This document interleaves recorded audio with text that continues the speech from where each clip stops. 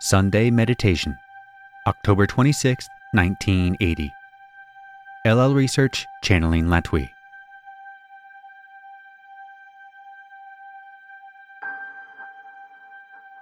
Unknown channeling.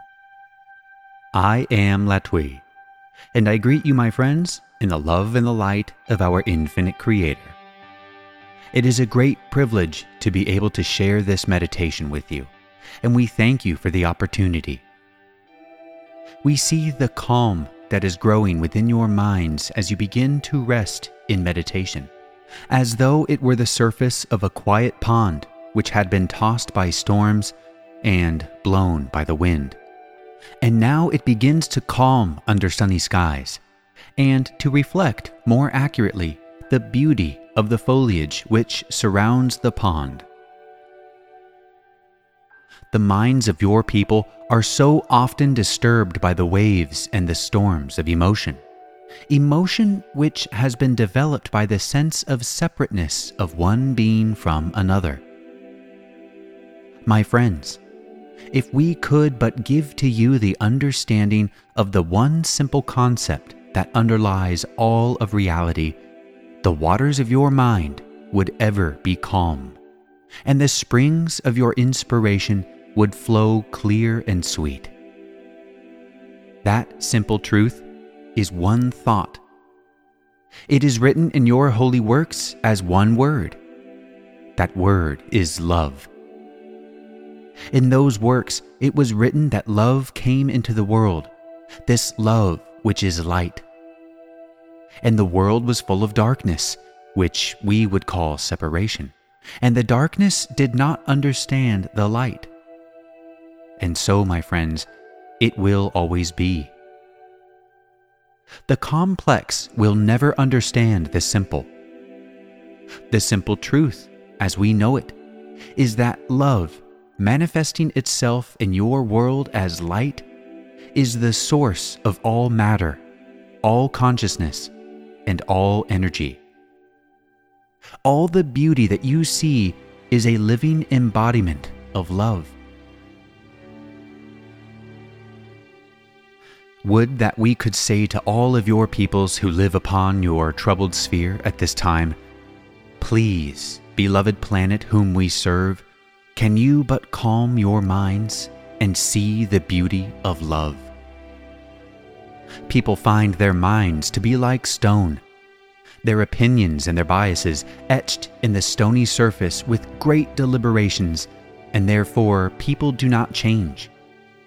Yet in truth, my friends, all living things are in constant state of change, and thus the mind is water, not stone.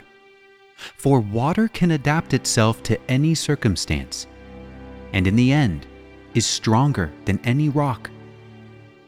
For you can see, as you look about you at your rivers and your canyons, that given time, as you call it, water erodes that hard and unforgiving stone, absorbing life-giving minerals, and is flowing, always flowing, giving beauty and life, rain from the sky, waves along the shore.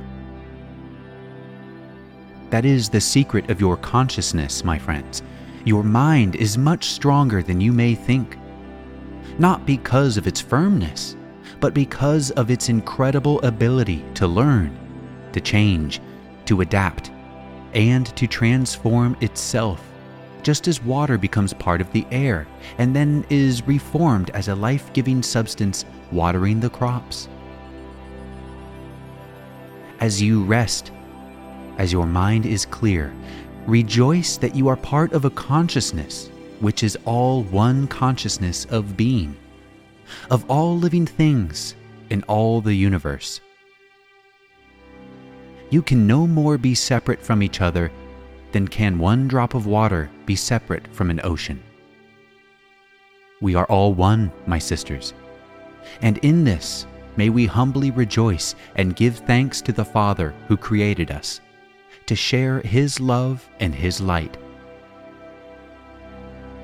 I would pause at this time in order that the one known as Laitos may work with each of you at this time. I am Latwii.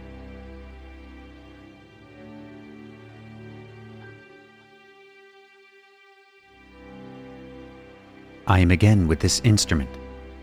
I am Latwii, and again I greet you in the love and the light of the infinite Creator. Our brothers and sisters of Hatonn send you their greetings, and we come to the part of the meditation which is reserved for any questions you might have. We are grateful to you for allowing us to share our thoughts with you. We have become better at keeping our minds upon communication with you. For when we began speaking to your group, it was our first interaction with the consciousness of the people of your planet, and we found ourselves constantly drawn away by what we found to be the humor of the situation, as each of you has a vibration which dances and shimmers, and looks to us in a certain way.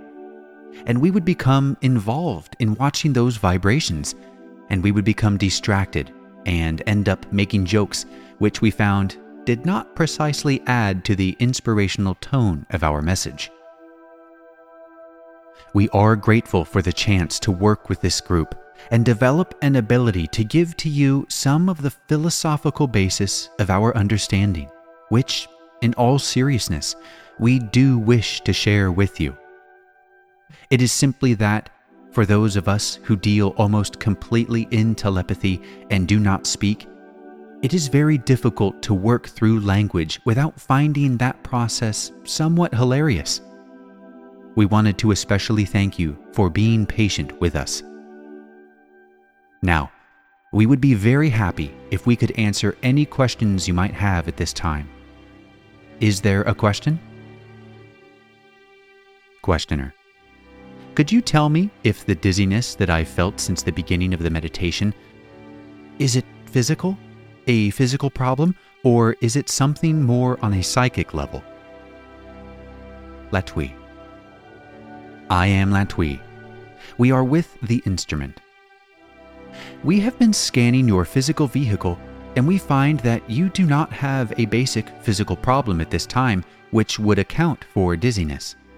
However, this room is quite charged with the vibration of a sincere desire for understanding, and the contact which you have experienced has perhaps been a bit strong, since several of the Confederation of Planets in the service of the Infinite Creator have been with us this evening without announcing their presence.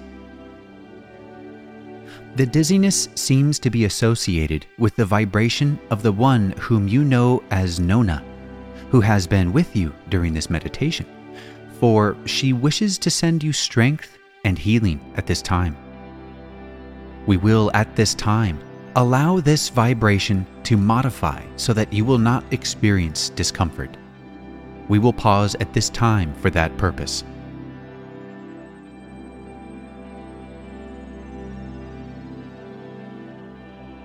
We are adjusting the vibration at this time, my sister. Are you feeling better at this time?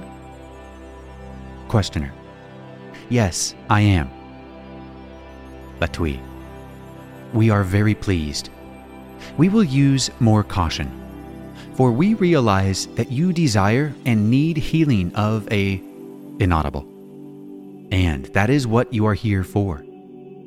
However, we do not wish to cause you inaudible while we are attempting to help you. Is there another question at this time?